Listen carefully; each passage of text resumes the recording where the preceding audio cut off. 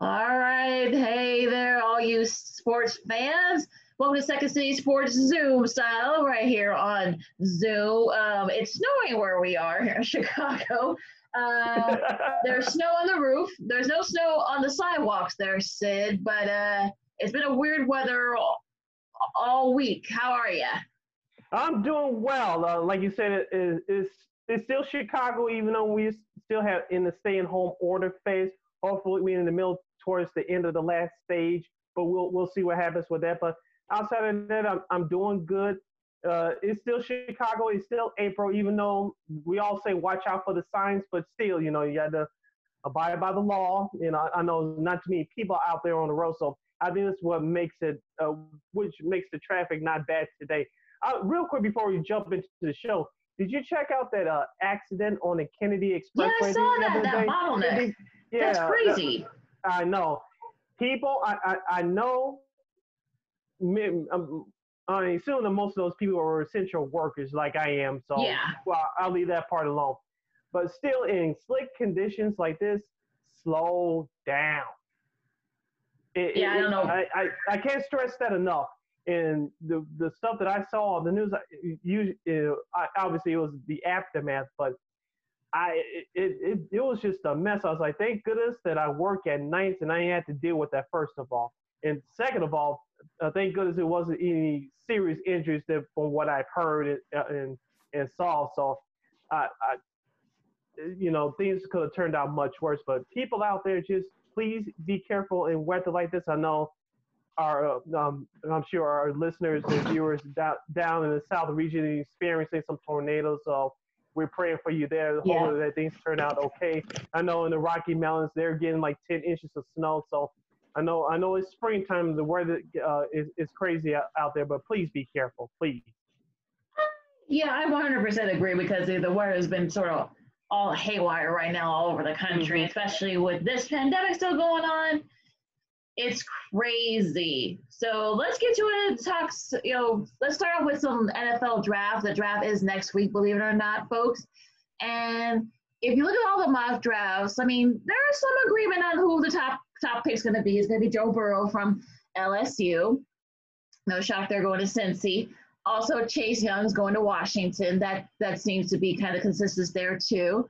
The third pick though is interesting because I've heard some people say maybe Jeff Okudah, Chase's teammate from Ohio State, who's a cornerback, another talented cornerback in the secondary. Won a lot of national awards, was a first-team All-American, All Big Ten. Although there's some that might be some other players coming up. Also, Isaiah Simmons' name has been flown around, perhaps maybe for Detroit. There has actually been a report saying that they may trade the pick. So what do you think about some of these scenarios, Sid? Like you said, this time of year, as we call it, lion season, number one, no pun intended. Number two, like I say, anything's possible in terms of trades right now. I know we're in a special situation right now, so I don't know how transactions are going to work out should there be any huge transactions on draft night. But, like you say, anything can happen. Detroit, they sit at the number 4 pick, I believe. I don't have it in front of me, but they need just about everything. They Kerryon Johnson's still good at the running back position, but you always upgrade there. They need a couple of defensive linemen.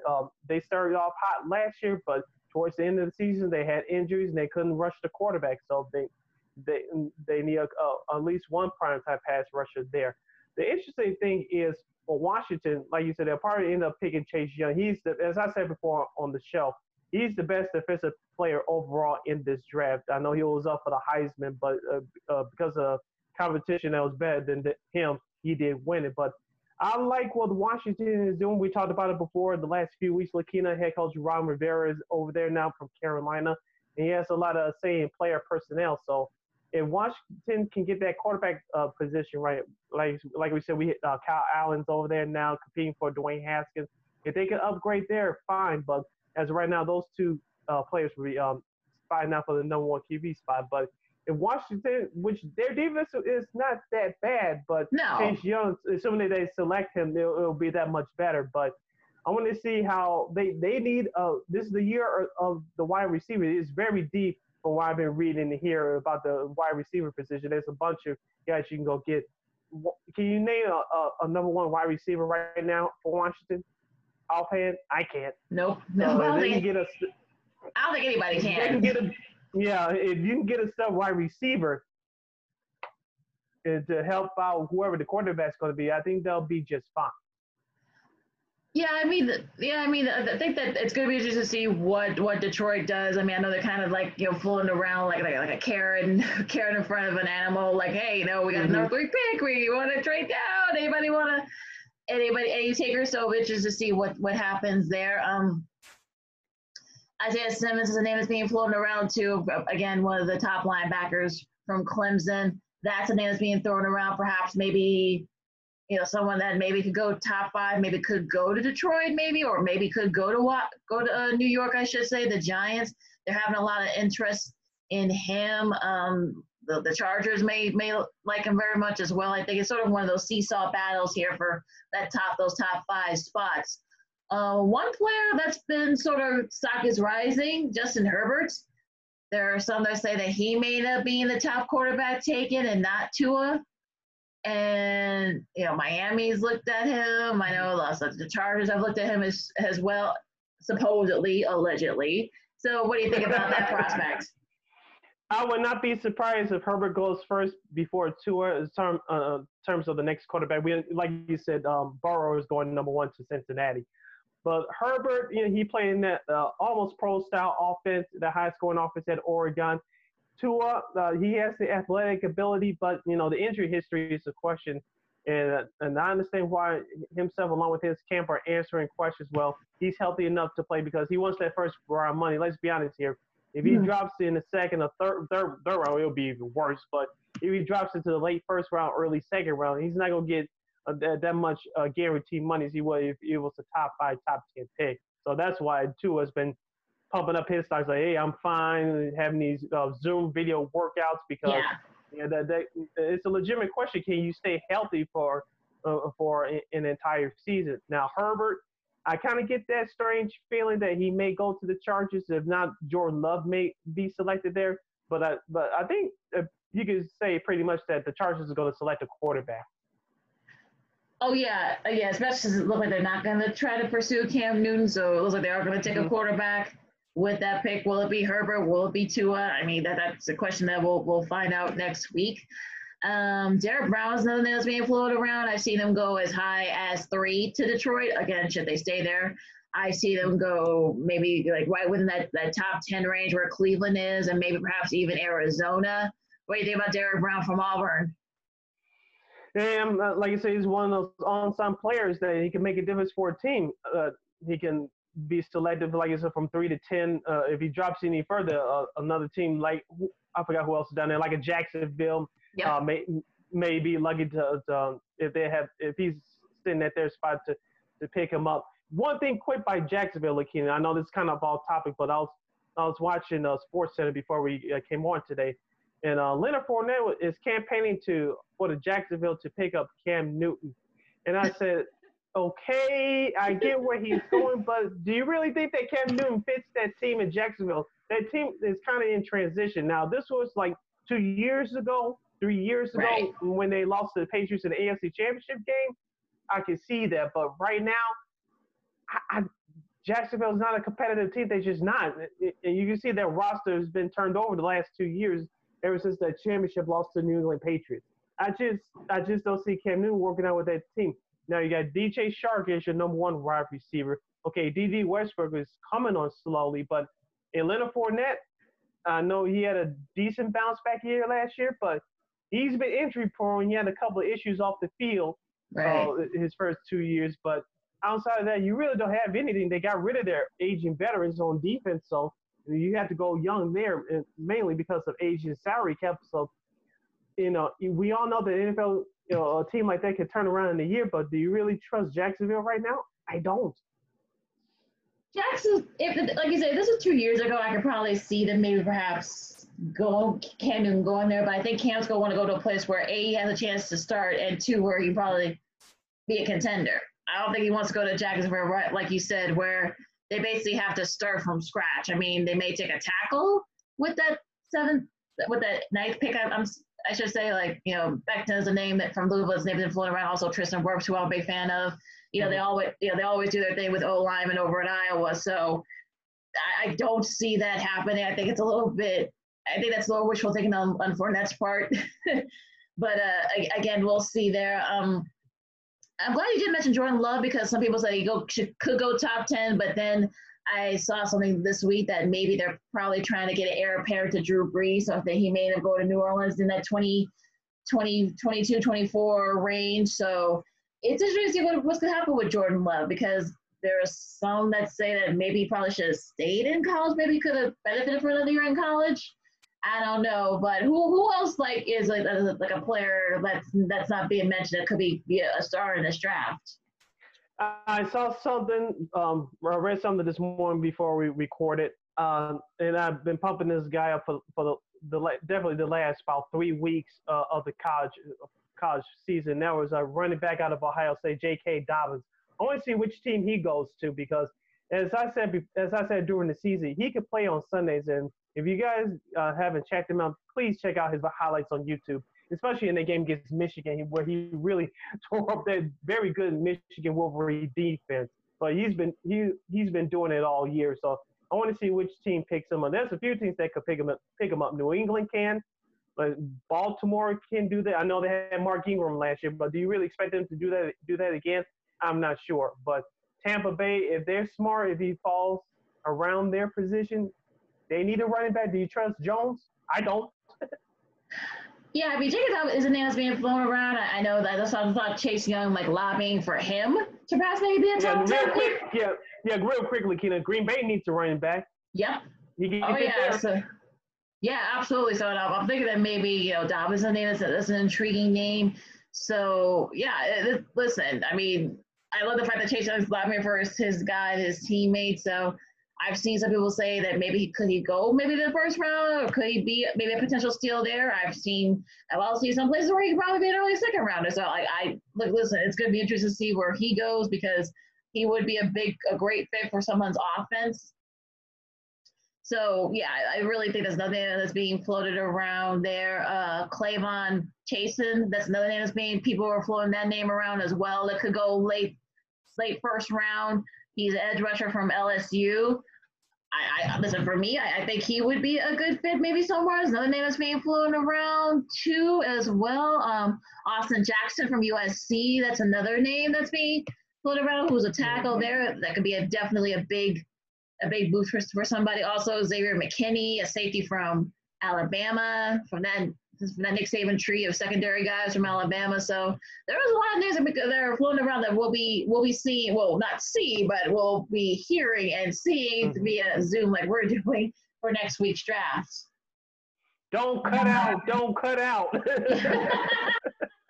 I mean, like that's the thing that's going to be concerning for a lot of people is that not just the hacking, like we mentioned it last week with John Harbaugh saying that's really like his concern, but also what if someone's Wi-Fi is all weird and maybe they don't live like in an area where there's not a lot of good bandwidth, so that might be an issue there. So the next week's gonna be interesting. This whole week, next week is starting next Thursday on through Saturday because it'll be interesting to see what it's going to be like some looper material. It's going to be like some social media viralness will be going here. So I'm looking forward to it. Yeah, just because the situation we're in, like you mentioned, Lakina, that's going to be really the big storyline, not the players, but the storylines are what happens if something goes wrong, when it goes wrong, how does the league handle it, how does the individual teams handle it, because we've never been in this situation before. Hopefully we'll never be in this situation again, but how would the league and these individual teams handle it should something go wrong? So it's going to be interesting to see there. But like you said, Lakina, even though we're missing live sports right now, we'll dive into that topic a little bit deeper later. But it's going to be the highest rated NFL draft probably of all time because we're all stuck at home. And for the first time in a long time, if not ever, it's not going to be about the players, but instead what potentially can go wrong. I think people are going to be watching for that. I think that's going to be why a lot of people are going to be I know tuning in. I will. Oh yeah, I mean, I'm sure there's going to be a lot of people are going to be tuning in for that reason to see if there's going to be like any slip ups or hiccups or someone misses their deadline of when sending the pic to Goodell from his basement or emailing it or texting or how they're going to do it. But yeah, this is going to be a very fascinating draft. Now I'm sure a lot of Bears fans are going to be listening to this. Are going to be wondering, okay, what do the Bears do? Well, the Bears, they don't have a pick until the second round. They got 2 second-rounders. There are some that are saying that maybe that the Bears should perhaps maybe go for a quarterback. Jake Fromm, Jalen Hurts. I mean, there's some names being flown around there. So what do you think the Bears do with their 2 second-round picks? Here's what they should do. You need an offensive lineman. I don't know if you're going to take an offensive lineman with one of those second-round picks. You need a tight end. I forgot his name, but the kid from Notre Dame is ranked very high. So I would take a look at him. I don't know if he had the list in front of you. They definitely need a wide receiver, especially with the release of Taylor Gabriel and the struggles of second-year guy Anthony Miller because of injuries. So they need a number 1 wide receiver. And also, too, Allen Robinson is asking for a contract extension because he's going to be a free agent after 2020. So you have to prepare yourself for that right there just in case he leaves. So you need a couple of wide receivers. But like you said, Lakina, the Bears, given their history, they never do the right thing. They always do the safe thing.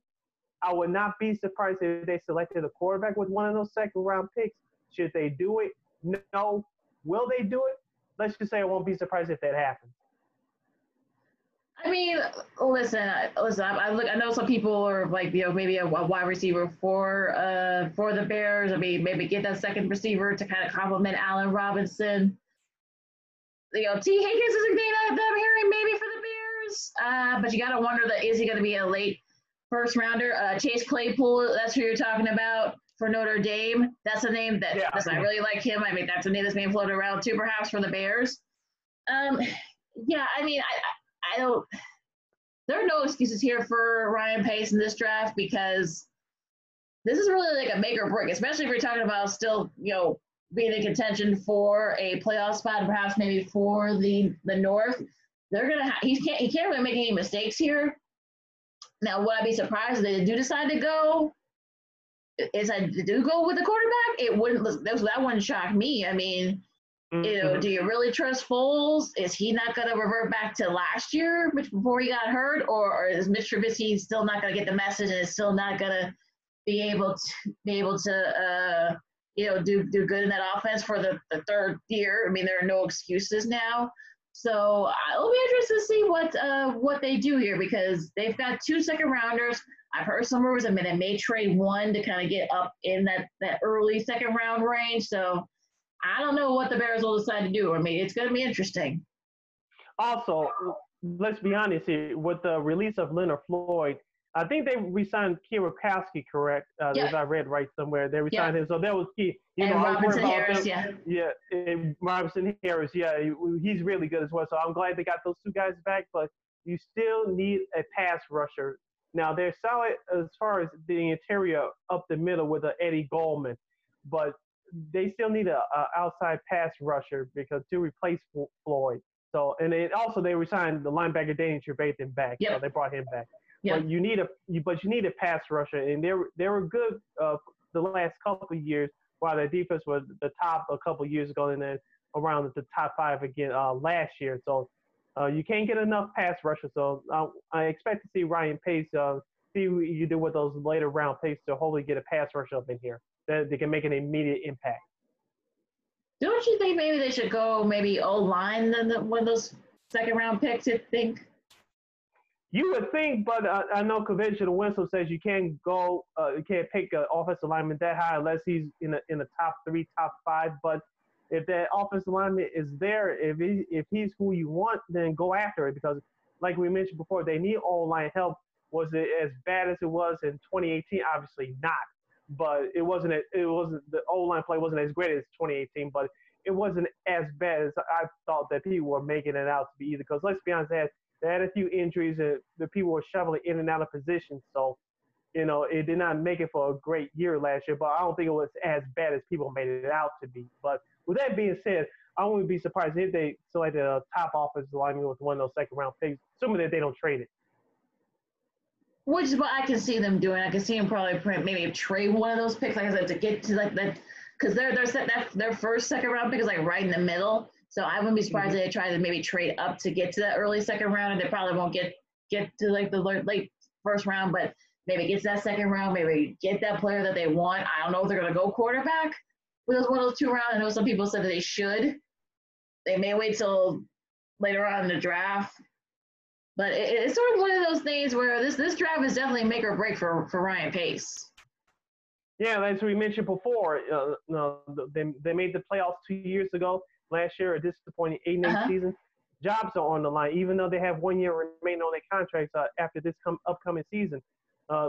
Mitchell Trubisky, how he performs will determine the futures of both head coach Matt Nagy and GM Ryan Pace. Yeah, I mean, this whole, like I said, this whole next week's going to be fascinating because I really want to see like who's going to make that pick. You're like, what the hell are y'all doing? And then you're going to have another one that said, oh, that might be a steal there. So it'll be interesting to see how all this goes, especially with the way they're doing it, with the Zoom style, with the fact that, no bear hugs from the little players to Roger Goodell. And, you're not going to get, like high fives, and then they're not going to have all their family with them because of the social distancing thing. So listen, I wouldn't be surprised if the Rays are huge. It'll probably maybe, I don't know if it'll win like the night, but I think it'll win the night among the cable side of things. I don't know if ABC. I think ABC is going to be doing it too. Yeah, they're doing it too. Yeah. Yeah. So it'll probably be right there for that. Yeah. So what anything else? Any surprises that you're looking forward to? Well, repeat that question one more time. Any other like surprises or storylines you're looking forward to? Just a couple more teams that I'm looking forward to see what they can do. The Las Vegas Raiders. Now, will they be one of those teams that they'll select a quarterback to maybe push Derek Carr out? John Gruden, he has that love-hate tag and relationship with Derek Carr. Although Derek Carr did do a little bit better last year than he did the previous year. Will John Gruden find that diamond in the rough as far as the quarterback position is concerned? We shall see. I want to see what the Denver Broncos do. Will they still stick with Drew Lock at quarterback? Will they upgrade there? Will they continue to upgrade their defense with now second-year head coach Vic Fangio? So I'm interested to see what they do there. I want to see, as I think one of the teams you mentioned earlier, Lakina, the New York Giants. I want to see what they can do. They need offensive line help. It's been terrible the last 2-3 years. Yeah. They have some comparable wide receivers in Darius Slayton, but is he a number one guy? I don't think so. They need a number one wide receiver, as we mentioned before. This is the year for the wide receiver, so will they be able to get the impact wide receiver to complement now second-year quarterback Daniel Jones? We shall see. Yeah, I'm interested to see what some of these names that you just mentioned go. It's sort of one of those things where you're like, there's so many things to look forward to. You got so many unanswered questions. You got so many players, and also with the uncertainty of everything that's been going on. Now you've got teams got to go ahead and now do virtual workouts. They're voluntary. So basically this is like voluntary mini camp, if you will. So what do you think about that concept, and that? How do you think that, are all the players going to be for this, or are there going to be some holdouts? Yeah, it may be some holdouts. I don't know what the exact rules are in terms of that. And like I said, we're in a specific unique situation here. But as a former NFL wide receiver, Keyshawn Johnson said once, I'll take the voluntary mandatory, not the voluntary, but the voluntary mandatory workout. So I think the players should have that mindset. If you have to be there, then of course you have to be there. But if this is just something just to have GMs to look at extra Zoom tape or what have you, if you're not obligated to do it, you don't have to do it. No, you don't. It's interesting because Jamal Adams, who's the talented corner from the Jets, they said that he's already said that he's not going to participate, and there's already word that maybe perhaps they might trade him. I mean, they were talking about trading him about halfway through last season, and that's a trade that might happen. I'm sure like a lot of teams are going to be vying for his positioning. If they do decide to trade Adams, what do you think is the best fit for him? Ooh, I was going to say I would like to see him with the Bears, but I don't know that's going to be possible. Let's be honest with you. Let's be honest here. They had the chance to pick him up a few years ago. Of course, they went with Mr. Trubisky with that first round pick, which I have no gripes about it, but that's ancient history. We're not going to change that. But there's a few teams that could use him, so unfortunately, it won't be the Bears. I think the Rams can use him, but, they're going through their salary cap issues right now. I don't know if you heard earlier this week, quarterback Jared Goff talking about, well, I'll take a pay cut to keep the Rams afloat. Yeah, good luck, buddy, but you need to improve your play. I'll leave it at that. But Jamal Adams is one of the best young safeties in the league. Any team will have an upgrade if they pick him up. Another team I'm just throwing it out there. Another team I can see him at, and this is a young defense. Probably will be done. They'll probably not have Jadeveon Clowney, and that's Seattle. Especially looking at those wide receivers going up in that division minus the Rams. Yeah, there's an interesting. That is an interesting team there. I think Seattle. I think they have the inventory to perhaps maybe pull off something like this. I know the highest paid player right now they have is their quarterback Russell Wilson. Yeah, so they got a lot of cap room there. I think Baltimore might be another name another team that might, because they've got a lot of cap room too, and they've got a lot of picks, so they might be able to play ball. So there are a couple of teams, especially contending teams, that could maybe vie for Jamal Adams services. Will the Jets take the bait and actually get this right? We'll see.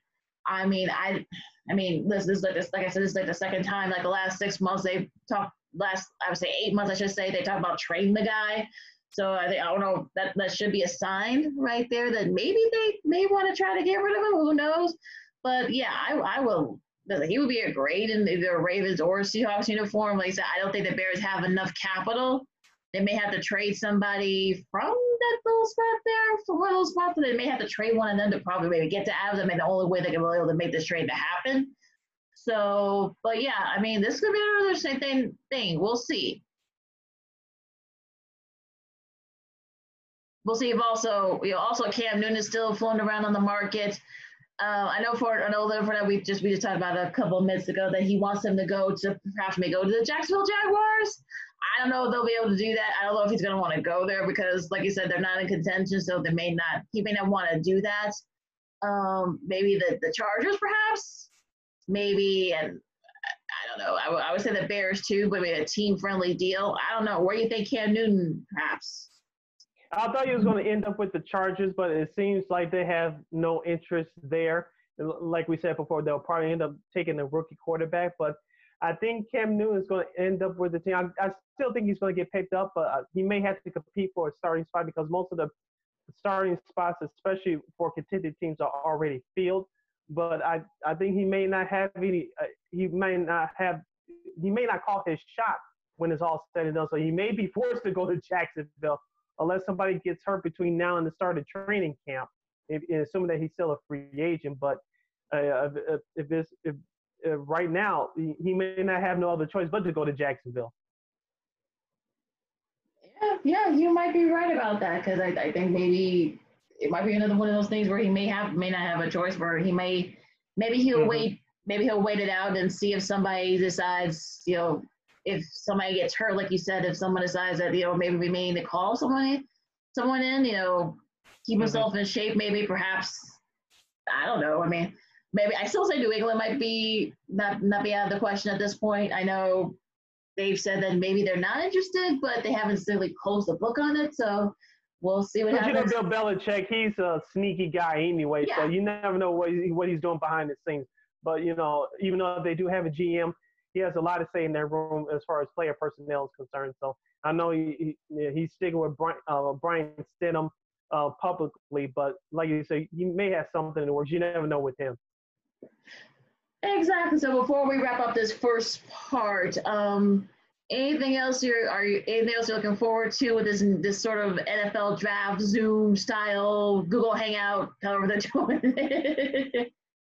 I hate to say it, Lakina, I don't want to be that guy, but just like you said, we're looking for potential disasters. Hopefully, everything goes smoothly. First of all, we all wish for that. But should anything happen, how the NFL is going to handle it, and how quickly do they handle it? Because if they don't, like I said, this will be technically the first live sporting event. You know, I don't count the NBA horse competition as some silly stuff. I haven't watched not a single minute of that. If you want to talk about it, that's fine. If you watched it, but I'm not going to get into that. But this is the first big event for the NFL since the stay-at-home order that we're under right now. So, like you said before, just looking forward to the bloopers if should there be any. But hopefully these will go smoothly and we'll go on from there. Absolutely. Same here. And we'll actually talk more about perhaps the return of sports, if you will, ever slowly but surely. We'll talk about that in the second part. We'll also talk about The Last Dance, that documentary. There's a lot of hype about it. ESPN just released a video, a 5-minute teaser, if you will, earlier this morning. It looks like it's going to be a lot of fun. I remember the editor, director said that he had to kind of work a lot of long hours from his home because of the acceleration of the premiere of this. So we'll talk more about that. Going to be a lot of secrets and not so secretive stuff that's going to be coming out there. We'll also talk about the NHL, how they're going to be perhaps doing things, also MLB and also golf. Golf kind of making their first shot of perhaps getting back to playing tournaments. So we got a lot to talk about still. So we'll talk about it in our second part of the Second Stage Sports Zoom style right here on Zoom.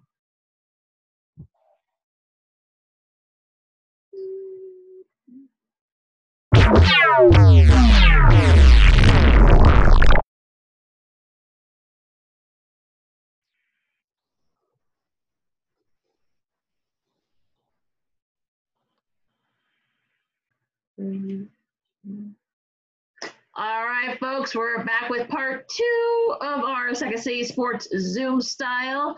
Unfortunately, Jason couldn't join us today. Hopefully he'll join us soon. Like we've been saying for the last couple of weeks, he's been working hard, and some stuff has happened, and he had to make some other arrangements. But hopefully he'll be joining us soon. Now, Dr. Fauci has been the big star in all of this pandemic coverage. I mean, he's been around a long time. He was around during the first Bush administration, probably even the second Reagan administration, if I'm not mistaken. But yeah, he's an expert in this. He's a big sports fan. He's a big Nationals fan. He said that he wants to go see the Nationals play this year, and he kind of laid out the groundwork, if you will, for sports perhaps come back. But in some cases, in a lot of cases, I should say, they may be without fans and that the players got to be sequestered. We've been talking about the last couple of weeks about in hotels, one particular area, have testing every day to make sure that all the players and the coaches and the training staff are all cleared for the COVID-19. So, and the PGA Tour has already revised their schedule. NFL, like we said in the first part, is doing Zoom workouts, virtual workouts for their teams, and also some other things that are going on as well. So I even heard that the Premier League's thinking about maybe doing some things too to kind of keep their guys in shape, also, and the UEFA as well. So what do you think about all these ideas that are being floated around? Yeah, just like I said last week about the baseball plan, eventually for those teams to stay in Arizona to play. It all sounded good, but they couldn't leave the state of Arizona especially when you have foreign players that are from other countries like Venezuela or Japan and the Dominican Republic especially. Some of those nations, unfortunately, are under, warfare right now. I'm not going to sit here being an expert about their politics and all that. That's not what it's about.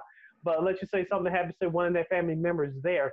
They can't leave the state here in the United States, let alone leave the country, go back to their homelands. We don't know the restrictions are in their homeland. So that's why I kind of poo-pooed the idea last week as far as everything wasn't in line and order. I know it was just ideas thrown out there by baseball. It's just something just didn't feel right. Now, this time going around, I don't know if you saw it, Lakina, on social media earlier this week. I think it was China or Japan. They tried to start back their baseball league. I think both. They had mannequins in the stands. And so I don't know if you want to try that here in the United States, but I'll say this: if the player safety is not protected, none of those athletes in our four major sports, including college, which we'll get to in a sec, live sports should not return. You have to protect your players because they're your best assets, obviously because of the amount of money they make outside of college. But if it's not a place for them to be protected, live sports should not come back. Now, as far as fans are concerned, now me personally, being selfish a little bit, if let's just say the White Sox are coming back to playing on the South Side next week, will I be ready to go? Yes. Will I be cautious though because of the circumstances we are in? Yes. But if you don't have a plan to protect players' sports, there should not be any live sports played. Now, as far as the fans are concerned, I think it's pretty much safe to say that you're not going to see 20,000, 40,000 people right away. Assuming I still believe that baseball will be the first of the four major sports to come back. But do you think you're going to see 40 to 50,000 people at Wrigley? No. I think if you let fans back, it has to be a small amount because you got to test out to see what works, what does not work. But just bringing in a whole lot of fans right away, I don't think you're going to see that right away. Well, like I said, I mean, they're gonna do like kind of ease their way into it. I've seen some scenarios where maybe have like people have like 5 or 6 rows apart, and maybe like across like 5 or like 6 feet apart, like maybe like I guess 5 or 6 rows apart across. See, this is where length and width come to mind. I was never very good at that math. It's part of math in school, but I mean, yeah, I've seen those scenarios played out. I think they're gonna have to ease their way into it. I know that the PGA Tour has already said they're not gonna have any fans when they resume their schedule. I've seen like we said, like in basketball, I've seen like an NBA where they may have constrict everybody in Vegas. We talked about it last week.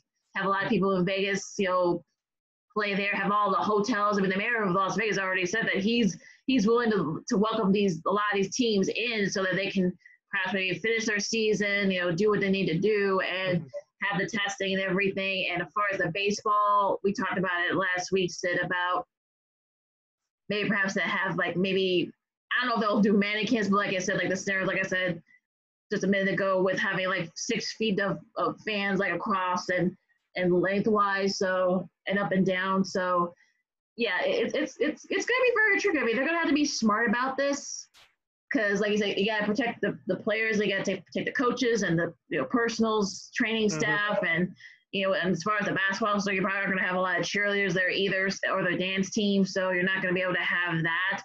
So they're gonna have to be smart about this. They're gonna have to all kind of get together with the Players Association and the league themselves and kind of figure out, okay, what's the best course of action here?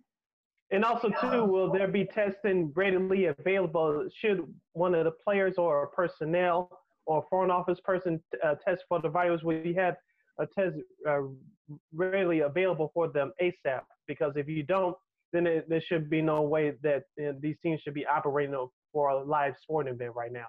If they have testing ready to go, I'm all for it. And you have an action plan for the players and the fans, I'm all for it. But if you don't, those things don't go online, then there shouldn't be no plan for live sports right now. Am I eager for it to return like everybody else? Yes. But like you said, Lakini, you got to be careful to think this out. You can't just have stuff just fly against the wall, hoping that it works, just going by the seat of your pants. Oh, I wish this would work, or let's just see if that works. Or I came up with a crazy idea, and you didn't think out all the other possible scenarios. You got to have a contingent plan that you're going to stick to and see that it works. And it's also going to be tricky too with baseball, especially because if you're going to sequester these teams, you get a lot of guys that have families, have young families. So a lot of them you're not going to keep them sequestered from them for like 3 or 4 months. I mean, that's another thing that have to take into consideration too. Mm-hmm. As I said last week, I didn't like that idea. Like I said, just in case something happens to one of their children and one of their family members, let's just say they can't fly out or like some of these foreign players, they can't fly back to their countries. We don't know what their restrictions are over there in those countries, but just in case something happens, they can't get over there. They can get out the state, but they can't get over to their own countries. What are they going to do about that? Could they work out a deal with their government over there, over in those other countries? We're not sure. So they have to think this out carefully. And then college is going to be the trickiest part because we've seen, I think there were a couple of, I know Cincinnati, they've cut their men's soccer team. And I know there have been a couple other schools that have cut their sports. So college is going to have to be very smart. I know we talked about last week, Mike Gundy, who's the Oklahoma State football coach, says, hey, listen, we got to get our guys back, training and whatnot. But I think you also got to be smart in that respect too, because some of these colleges are already talking about perhaps they're not even opening until next spring, meaning spring of next year. So for what you said, Sid, I mean, you wonder that are they going to have to be treated like essential employees, if you will, because there's already this thing about perhaps maybe are they going to pay the players? Well, the players have a trump card now. You want these guys to come back and start playing football or volleyball or soccer or basketball, whatever. You're going to have to kind of you're going to have to listen, you got to do the same thing. And I think they still need to kind of figure this out with the conferences. I know that some of the conference officials, I know Jeff Bowlesby, who's the conference commissioner at the Big 12, said, listen, they're students first and foremost. But at the same time, though, the football teams especially are bringing in a lot of money for those Olympic non-revenue sports. And you already see some schools have already said, like I said with Cincinnati, they cut their men's soccer team. This is going to be happening more and more, so you're going to have to think of something. Yeah, I couldn't agree with you more. And we talked about this a couple of weeks ago, about the economics of sports, especially let's deal with college sports, in particular college football. And many of these campuses there are in rural areas and stadiums as well. And they bring in a whole lot of money, especially for people from out of town. Let's just say we go to see not Northwestern, good grief. Let's think of a better team. Let's just say Ohio State and Michigan. They was playing in the Big House last year, okay? That's over 110,000 people in that stadium, both Michigan and Ohio State fans. You know how much money that stadium makes, which those restaurants and those hotels make if you choose to stay over the weekend? They make a lot of money. And let's just say you drive up to the Big House for the day of the game. Okay, you get your gas there, you pick up something to eat, you buy souvenirs if you have enough for it. Just for that one day alone, that school, the University of Michigan, and that town of Ann Arbor makes a boatload of money. So like you said, Keenan, they're going to have to treat those students first, those student athletes, as essential employees, because we all know that under the rule right now, they cannot get paid, but they make a whole lot of money, not only for the university, but for those towns as well. So now, if it was up to me, if I had to make a prediction, will college football start on time? I think they will, but these issues you have to iron out right now. And I think they'll have to take their cue. They'll have to take their cue soon that baseball starts first, as far as the four major sports are concerned, limited amount of fans, because those stadiums, as I mentioned, just like the Big House in Michigan, for example, they hold over 110,000 people. Most of these college stadiums hold between 40,000, 50,000, 70,000 people. That's a lot of money coming into that campus for that stadium just for that one Saturday. Look at University of Alabama. I'll just use for another example. You know how many millions they made just off that one game for one Saturday? So to jumpstart the economy, you do need college football, but just like we talked about with baseball, if you don't have a contingency plan for those student athletes, it shouldn't go on. But I heard someone say this the other day, and I agree with this person. If you're not going to allow students back on campus for the fall, but you're going to let the college athletes play, call me crazy, but there's something wrong with that. But if you let both come on campus to start the fall, and you have a contingency plan and you stick to it, there should be no problem, right? College football shouldn't start on time in late August.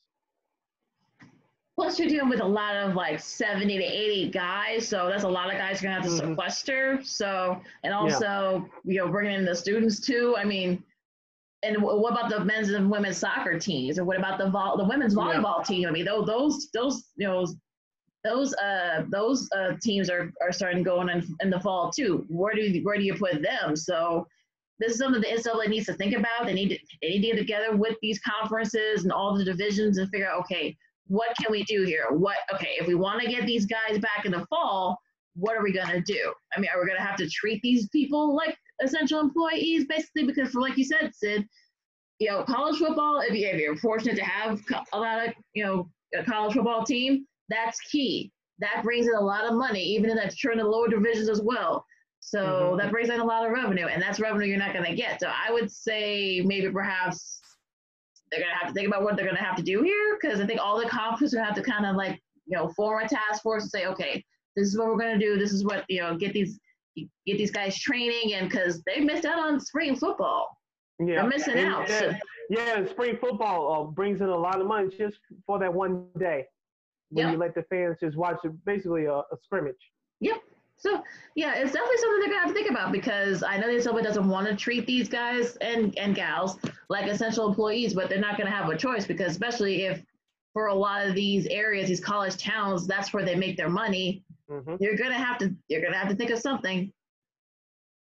All right. And speaking of, he kind of came up with a trend. Jalen Green, who's one of the top prospects, who was actually committed to play for Juwan Howard at Michigan. He's a basketball player, but has opted to go to the G League instead. Now, what do you think about that news? And are we going to start seeing like this happening with a lot of the top seniors, high school basketball players going to the G League, if not to the NBA?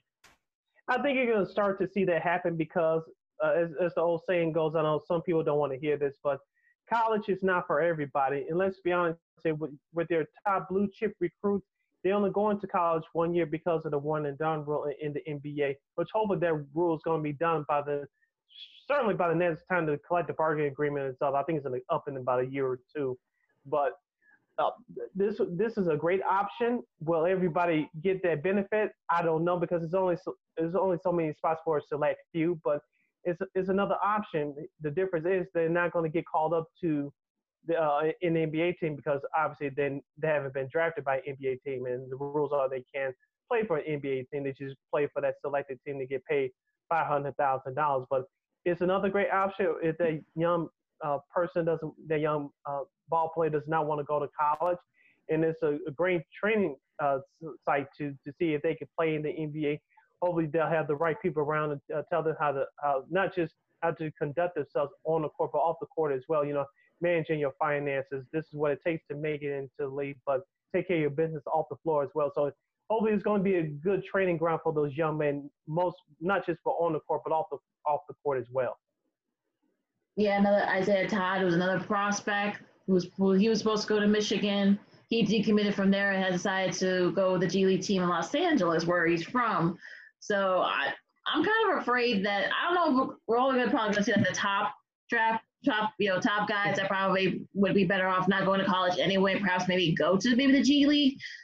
I don't want it to be like a situation where you end up being like a Sebastian Telfair or somebody like that, or Kwame Brown, who probably could have benefited from going to college. But I'm glad that they have an avenue now where the G League, they're making more money in the G League now. They're making about $500,000 now. You could probably even make more in the playoffs. The TV contracts are pretty good too, are getting better. So that is a nice little avenue for them. But I am a little worried about what's going to happen with college hoops, because, you're seeing like these, the Duke and Kentucky's, they benefited from these one and dones, but but also at the same time, though, they're not going to be going to these schools, and you're kind of stuck in a rock and a hard place. You're Coach Cal or Coach K and some of these other top coaches. And let's be honest too, the play of college basketball hasn't always been the greatest over the last few years anyway. So like you said, part of it has been because of the one and done. If you notice throughout the NCAA tournament these last few years, it's always been those mid-major teams that pulled off the upsets, not just pull off upsets and advance to the next round, but they have gone to the Sweet 16, to the Elite Eight. Not so much the Final Four, although you could put Texas Tech in there. They made it to the championship game last year, and Virginia too, even though they're part of a big conference. But no one expected a school like Virginia. Let's be honest here. You don't think Virginia as a basketball school like you said, like you mentioned the Dukes and Kentucky's and Kansas and teams like that. Those teams haven't gotten there every year over the last few years. So those mid-majors have really benefited for the one and dones. We just haven't seen it in terms of championships, but in terms of success, and especially in March Madness, you definitely have seen that over the last few years.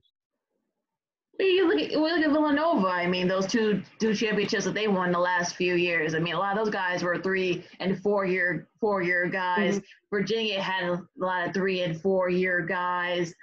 Maybe the one like recent that was probably Duke, where they had like Okafor and Tyus Jones and those guys, Justice Winslow. A lot of those guys were one and dones. But the rest of the time, these last few years, it's been mostly like veteran teams. So are we going to be seeing a lot more of that? We'll see. I mean, it's going to be. Especially when the NBA gets rid of this one and done rule, I think you're still going to continue to see that. Now, you're still going to have a few blue chippers, excuse me, that will go to Duke and North Carolina and Kentucky's, but you won't see as many. Excuse me. You won't see as many because, like you said, because now you have this viable option to join the G League. Like I said, there's only going to be so many spots open for that option, but. Yeah, I think it's going to be potential problems up the road for college basketball. Yeah, I mean, drink some water there. You drink water, so like you need some like dry throat there, Sid. Better, feeling much better. But yeah. I mean, that's you might be right about that. I mean, Cole Anthony has officially, decided he's going to go to the NBA draft. He could be a lottery pick. Didn't have the best season this year for North Carolina with injuries and the fact that North Carolina just wasn't very good this year. Where do you see him landing, perhaps? Ooh, I think he's still going to be a top 10 pick. I'm sure he's going to slide down a couple of spots, as you mentioned, Lakina, because of the injury. And like you said, Carolina wasn't that good. That's the fall of Roy Williams, even though he was criticizing his players off and on in the media all season long. That was your fault, too, for relying on one guy. You recruited those players to come play for you in that school, and they weren't living up to your expectations. That's not totally their fault. It was yours. But back to Cole Anthony, I'm sure he's still going to be a top 5, top 10 pick. So he shouldn't have too much of a problem being selected. I'll be surprised if he falls out of the top 10. Yeah, I like the fact that War. I think this thing's kind of like War Williams I'm talking about has kind of walked back from those comments. This is a guy. Yeah, this is a guy that's been doing this for like 40 years now, over 40 years. So I think he understands. And the good thing is that with the season ended the way it did, I think North Carolina has kind of pretended. Let's pretend this season never happened. Let's pretend it never happened. Let's just pretend that never happened. Okay, gotta give a shout out to WNBA. Their draft is tonight. Sabrina Ionescu will be going number 1, no doubt about it. So real good luck to those ladies. And I'm sure a lot of them probably were disappointed that they couldn't, play in the NCAA tournament, perhaps maybe, win a national championship. But good luck to those ladies. And, I'm sure they'll be doing just fine with where they go. I'm looking forward to watching a little bit of it tonight. If you're the NFL, I'll say this quickly. If you're the NFL, watch how the WNBA handles it, because whatever mistakes they make, should they make any, you need to tighten up your short end so it won't happen to you next Thursday for your live event. Yeah, and they're gonna do something very similar as well. So let's see. Mm-hmm. We'll see how the WNBA does it with theirs. And if if it goes on without a hitch and there's no glitches, then the NFL should be looking forward to what they're gonna do next week. Okay. Anything else you want to get to before we talk about The Last Dance? Let's see. Real quick, and it's only because it's on my mind right now.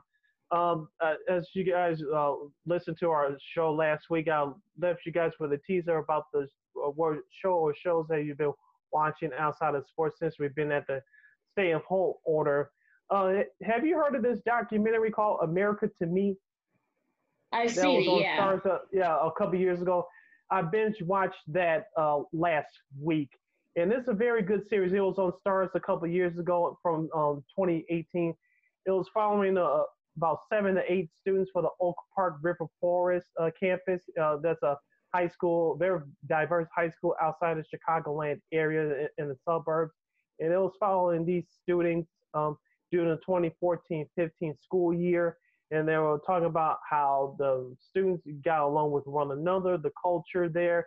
Has anything changed from the time the school opened, some 40, 50 years ago?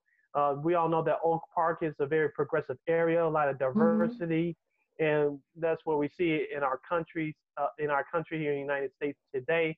And so they kind of really go into the perspective of not only black students in particular, but white students, Asian students, Hispanic students. So it was kind of interesting to see different personalities and different perspectives from the students' eyes themselves. Nobody else was telling their stories, but those students were speaking on their unique experiences. Also, you got to see behind the scenes of what the teachers had to go through because we all know, unfortunately, teachers don't get paid enough for what they had to deal with, especially in today's society.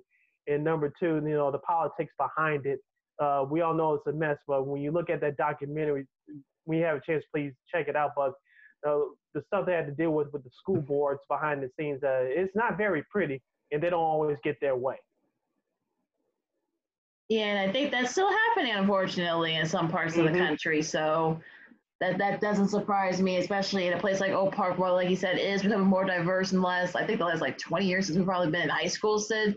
So it's sort of like sad that it's happened there, and unfortunately, like I said, it is still happening in some areas of the country. So that's definitely something to look out for as well. If you haven't looked chance, watch the Al Jarreau TV1 special on I saw Sun. that last week. Great episode. It Yes, was a yes, really good episode. So, yes. but to sort of like kind of piggyback that, I saw a friend I posted on Facebook that Thelma Hopkins, who's a veteran actress and singer, they should do an unsung on her because I really think that she would definitely have some tea to spill. You would That's a definitely good have, one. yeah, I remember her very quick. I remember her, of course, she was on TV sitcom "Give Me a Break" in the '80s with the late Nell Carter, and then of yep. course a couple years later she was on the Family Matters during the '90s. So she's a very, like I said, talented actress and singer. So like I said, TV1's been stepping up with their documentaries. Hopefully they can pick up a new season of Unsung Hollywood. I really been enjoying those over the last few years that they aired those episodes. They, like you said, they did one on Tupac, just him being an actor. Yep. They also, I think they did Ice T. They did A Yep. Different World. They Yep. did Making Good on Mm-hmm. some Hollywood. They did Cooley High, Yep. and so they've really been stepping up their game. And tell will be a good thing for both the regular unsung and the unsung Hollywood too. So kill two Mm-hmm. birds with one stone there. Yeah. All right, sis. Unfortunately, So, that's something that BT isn't doing, but that's a whole nother issue. So I'll say my anger that's for a whole today. other podcast. Exactly. BT, Exactly. like probably the worst programming. I mean, that's a whole other podcast. We can talk about that Right. at a later date, Sid. But one documentary that I'm sure a lot of people will be watching, I know we'll be watching, or at the very least DVR, and that is The Last Dance. It chronicles those last few years of the Bulls champion, those last 3 years of the Bulls championships. This was actually supposed to air in June before they made finals, but with being no sports and there was a public outcry on Twitter, they decided to re-air it. ESPN decided to accelerate it, and it will start airing this Sunday on ESPN. It's actually interesting because they're gonna show the more like family friendly version on ESPN2, and on ESPN they're gonna show like all like with all the swear words and all like everything. So Like Def Comedy Jam. yeah, exactly. So it's just like a friendly reminder. So like if you have kids, young kids or maybe even older kids are gonna be watching this, let them watch the ESPN2 feed. Yeah. ESPN. Just a little note there. But Mm-hmm. what are you looking forward to with this new doc? We were both fans growing up in Chicago in the '90s, so we know most of this stuff, not everything, but most of this stuff, because back then, especially for our younger listeners, we still had radio, TV, newspaper / magazine back then. Yep. In 1998, the internet was just growing slowly. It was definitely not in my home until I got out of college, but then that was a few years later, but that's a whole nother issue. But information was at a premium back then. Now with today with social media, you can get everything off your cell phone, not just your computer anymore. It's off your cell phones. We didn't even have cell phones back then. You barely had car phones, and not everybody had that. But with that being said, I just want to see what was the real story behind the scenes. We heard the stories like this was the last dance. Did Jerry Krause say what he really said? If Phil Jackson went 82-0, he wasn't coming back. Was he joking about that? Did he really mean that? What was some of the internal issues behind the scenes with Jordan and his teammates? We heard stuff here and there throughout the years. Now be able to see it, and I'm just interested to see also too how Jordan describe himself now looking back, because it's been 22 years. How vulnerable he's going to be? Is he going to be in telling what went on at that time?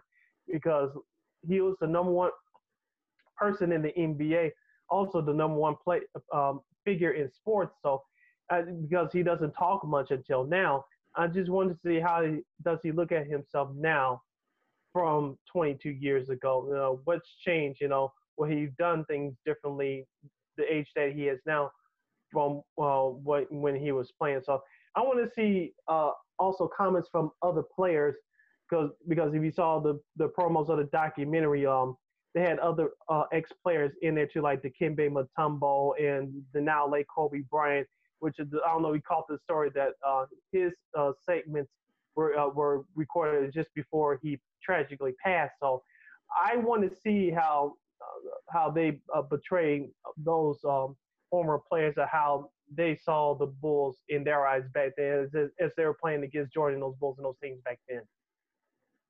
I can imagine. I could probably imagine what some of that stuff was back then, because you read things, you hear things, and I want to see like from the horses' mouths themselves. I want to hear from them. I want to hear how Scottie felt having to, with that famous final play where he sat out and Kukoc ended up taking that final shot. How do you really feel about that? Does he regret that? And also, like, what did Michael and Scottie really get along? Because we've heard stories where there have been times where they didn't like each other. They just didn't. And some of like the other players, how Rodman and his crazy antics, how some of the other players really felt about his antics, and how did Krause and Phil not, did they, was there always an animosity, or did it just grew over time? And I saw our friend Sean Davis does great work for ESPN 1000. Great guy. Yeah. Yes, he is. He's a terrific guy, and he said that this doc's going to get Bulls fans to hate Jerry Krause all over again. So I'm wondering I'm when sure he's going to bring up some old feelings for us as Bulls fans here in Chicago. For those of you that obviously didn't experience it across the country, I know most of our listeners who are our age that didn't experience it living here in Chicago, you just watched the games that were on NBC or Turner back then. You didn't get the front seat vibe as we did when we were kids. This is going to be interesting to see, especially for our younger viewers as well. I know there's the debate on who's the greatest of all time in this era, Kobe or LeBron. For those our younger viewers, they get to see Michael Jordan. I know there's YouTube out there. Congratulations. I'm glad you're looking at the clips, but you really get to see what made Michael Jordan. And I hope people really pay attention to that. And also, it'll get to like all those rumors that we read or hear about, Sid, that we talked about. Like, we mentioned just a minute ago that was there a lot of jealousy? Was there a lot of animosity between everybody? Could they have gone on to win more championships had everybody stayed together? How did they really feel about maybe Jordan, leaving and then coming back? Are they going to get into that? That's a good one. That is a good one. Yeah. There have been like a lot of various rumors going around of some of the various things that happen, these conspiracy theories, if you will. Will they talk about that? Will they admit anything? Or are we going to be hearing something that we haven't heard before or read about before? So, yeah, this is what I'm looking forward to this, because this is going to be like one of those things where I'm sure it's going to get very big ratings for ESPN. I'm sure it's probably going to be like the top rated show probably on cable for the night. Yeah. Probably not all of television, because you got some other shows that are going to be on showing new episodes. But I think on the cable side, those will definitely break records, because I think that people want to see something, and this is going to be like a good warm up to the NFL draft next week. Exactly. I think if we weren't in this situation right now, they was going to draw big ratings anyway. So, but like you said, with most of the country being home and the hype around it, and with it being moved up, yeah, like you say, it's going to be a highest rated TV show. Hopefully, it'll be some of those stupid network TV shows, but we'll see about that. But definitely, it'll be number one as far as cable is concerned.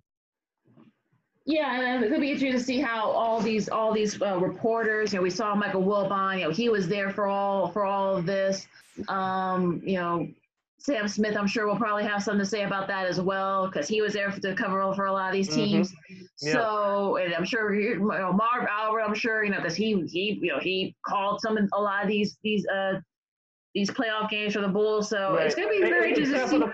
Except for the final season where he got in trouble, and people can Google that themselves. Yeah, well, I'll say right. Different people climate. Can Google that for themselves. Yeah, I'll say different climate. But he did 5 of those 6 championship seasons for NBC. Yeah, Mike Breen did that last year. A very young Mike Breen. It was actually Bob Costas. Oh, Costas did that? Yeah. Was it? Yeah. Oh, okay. Yeah, you're right. Oh, yeah, you're right. Because he did. Okay, Breen did like the last couple years for NBC. Lost it to. Okay, yeah, it all makes sense now. See, all these years are all. Listen, see, all the years are kind of like all together now. I knew Costas was there somewhere. Right? That was Costas with the Jordan shot against you. Yes. You definitely got a yes if it was Marv Albert, but we didn't get to hear that song. Yeah, no, we didn't. Unfortunately. So yeah, so. I'm sure Costas will be there too. I'm sure they're going to be talking to Costas too. Magic, I'm sure I saw Magic Johnson. I saw Akeem. Those Rockets teams benefited from Jordan not being there for 2 years. Oh yeah, they benefited from that. So, also congratulations to Riton Jonovich for getting into the Hall of Fame finally, the Basketball Hall of Fame finally. So all the Hall of Famers. I think I just talked about it last week, but. To Kobe, to Tim Duncan, and KG, who I think doesn't get his due, but that's that's a whole other issue, another podcast. Eddie Sutton, a veteran college coach who, unfortunately has taken a turn for the worse these last couple of years. So, I'm glad that he got in finally. Kim Mulkey, who was a great player, a great assistant coach and a head coach. So and congrats, and also Timmy Catchings. From right here from suburban Chicago. So she has had a great career too. So congrats to all the Hall of Famers to me a chance to do it last week. But back to the Last Dance. I'm looking forward to see, are we going to be hearing like more and more like stories that we didn't know about? I mean, that's going to be like, the nightlife, Dennis Rodman's nightlife alone will probably be one part alone. It'll probably be just one episode. Oh yeah, you think? Because they kind of told it. If you watched his 30 for 30, they kind of told it, but it wasn't really the focus. So, like you say, if they're just focusing on just his nightlife, like I said, there'll be just one episode right there. You get what he did on the floor. For our younger viewers, real quick, he was a pop culture figure back then. Like I said, the internet, which is barely taken off at that time. He was seen on Entertainment Tonight, Access Hollywood, which was starting at that time. He was on all these entertainment shows. He was guest starring on one of Crystal Waters' dance tracks back in the day, which I almost forgot about. But he was a pop star. And you had more people that didn't give a damn about sports and basketball that just loved Dennis Rodman because of the way he presented himself. He had more people that were fans of him that had nothing to do with sports than us as sports fans. That's how big he was back then. Well, listen, if Twitter had been around back then, I mean, he was already a cult figure, so... Mm-hmm. I'm thinking that his star would have been even bigger, if Twitter had been around back then. I'm looking forward to seeing, like you said, that's probably one episode alone, his antics. I'm sure there were antics when, he was doing it in Chicago. We saw it. We saw it firsthand, Sid. So I'm looking forward to that. Bill Weddington has shared a couple of interesting stories, too. I've seen him make the rounds, since unfortunately he doesn't have anything to do right now. He's making the rounds too. I thought Judd Bushler was on ESPN 1000 earlier, so looking forward to see what he says. So it's going to be interesting to hear from everybody, from Luke Longley, all those guys. I'm looking forward to see what they got to say, and what was their mindset. How much they were that team was hated by a lot of the people, a lot of the other teams in the NBA, and a lot of the other players as well. I actually felt for the Seattle Supersonics because I think that was their best shot to win a especially title. after what happened the following summer when they traded Sean Kemp because they Yep, refused to give him a contract extension. But that's a whole exactly. other issue. That's another whole other story. So yeah, I'm looking forward to see what they. I wonder if they talk to him. I wonder how he feels about everything. So it's gonna be this is gonna be a very interesting special these next few weeks because, like you said, with nothing really much on television, I think that this is gonna be something people's go to entertainment for entertainment. Yeah, I'm really looking forward to it, especially living through that time as you have, Lakina, watching just about every game, regular season, playoffs, preseason, everything, just following what, and especially during that time, sports radio was already in effect, especially here in Chicago, with one station in particular, 670 being 24 hours. They just switched to 24 hours. I think the year before in '97, we were talking about the score. Yeah. So sports radio across the country, not just nationally but locally, was starting to take place at that time. And so, like I mentioned before, information was at a premium. You could only get certain stuff from certain outlets. Now, like you said, with social media, it's everywhere. So, and I don't know how much time we got left, Lakina, but I'll leave you with this cliffhanger for next week, especially when we review the first episode. Do you think, and you don't have to answer this now, but I'll leave a question for our listeners and for you for next week. Do you think that Michael Jordan would have survived today's climate if social media was out back then? I'll leave it as a cliffhanger. I've thought about, listen, you can think about it with a lot of these players. I mean, him, Magic, Bird. I'm sure Bird wouldn't have had a Twitter account. Listen, I'm sure Cornbread and Maxwell would have had one. We can picture like some players from that area. He likes to talk. He still does. So. Oh yeah. Yeah, he does the Celtics games on the radio. Yep. Does a great job. And I can only imagine what stories that he would tell. And listen, you can probably say with a lot of these guys, like with Magic and Bird as well. Well, Bird probably wouldn't have ever had a Twitter account, but he does it. Bird, yeah. He does it. I'm sure Cormac Maxwell would have had one. I'm sure Michael Cooper would have had one. Happy birthday to Michael Cooper. He just had a birthday earlier this week. Him and AC Green should both be in the Hall of Fame. Yeah, he should. Yeah. He should. Yeah, I don't think he gets his due. Also, Kareem, happy birthday to Kareem. His birthday was a couple of days ago. Kareem actually has a Twitter account now. People find that odd, but yeah, he's actually a pretty good follow on Twitter. So check him out. That is interesting though. I think that is interesting. That is very interesting. I wonder if back then, excluding Dennis Rodman, I think he does now, but excluding Dennis Rodman, do you think that any of those Bad Boy Pistons teams would have had members of those Bad Boys Pistons teams would have had Twitter accounts? Well, I know Isaiah has one. Isaiah Thomas, he has one. Mm-hmm. Do you think that Bill Laimbeer? I doubt it. I don't think so. Do you think that Rick Mahorn would have had one? Benny Johnson? Benny Johnson? Maybe. He probably wouldn't tweet much, though. I don't think Benny would have tweeted much, though, I don't think. Mark Aguirre? Well, he threw his basketball into where was it, in the river? Somebody's river, in Chesapeake Bay or something like that. After that game against St. Joe's, when DePaul lost that year in the tournament, they were supposed to have gone all the way to the title game or to the Final Four. At least he threw his. Yeah. That ended up going to Chesapeake Bay. It's an old story. Look that up, folks. If those of you who don't know what we're talking about here, but again, probably saying they probably wouldn't have tweeted much. You're probably right. No, it's just a thought. Yeah, so anything else you want to talk about before we wrap up, Sid? I'm looking forward to this documentary on Sunday with The Last Dance, just like everybody else. Tune in to Sega City Sports Zoom style as we'll give you our Cisco and Ebert thoughts of the documentaries, and we'll talk about everything else in between, and we'll go on from there. I can't wait. Yeah, I'm looking forward to that. I'm looking forward to the draft this week. I want to see if there are going to be any glitches. Is someone going to mess up? Or probably, is Goodell not going to be able to get his emails on time? I can make sure everything's organized. So, yeah, I'm looking forward to that, too. So, yeah, it's going to be a lot coming up. Hopefully, Jason will be able to join us next week, but we're not going to dwell on it if he doesn't, because I'm sure he's working a lot. So, for Sid, Yeah, we love you. We miss you, Jason. So hopefully you join us again soon. The snow's actually starting to melt on the roof up Yay. here. So yeah, so be good to each other, folks, and stay inside. Don't listen to the experts. Listen to Dr. Fauci. Listen to Dr. Burks. Don't listen to other people. I'm just gonna leave it there. First said, I'm Lakean. This has been Second City Sports Zoom style. See Stay you at next home. week. Holla. See you next week. Watch Last Dance, folks. See ya.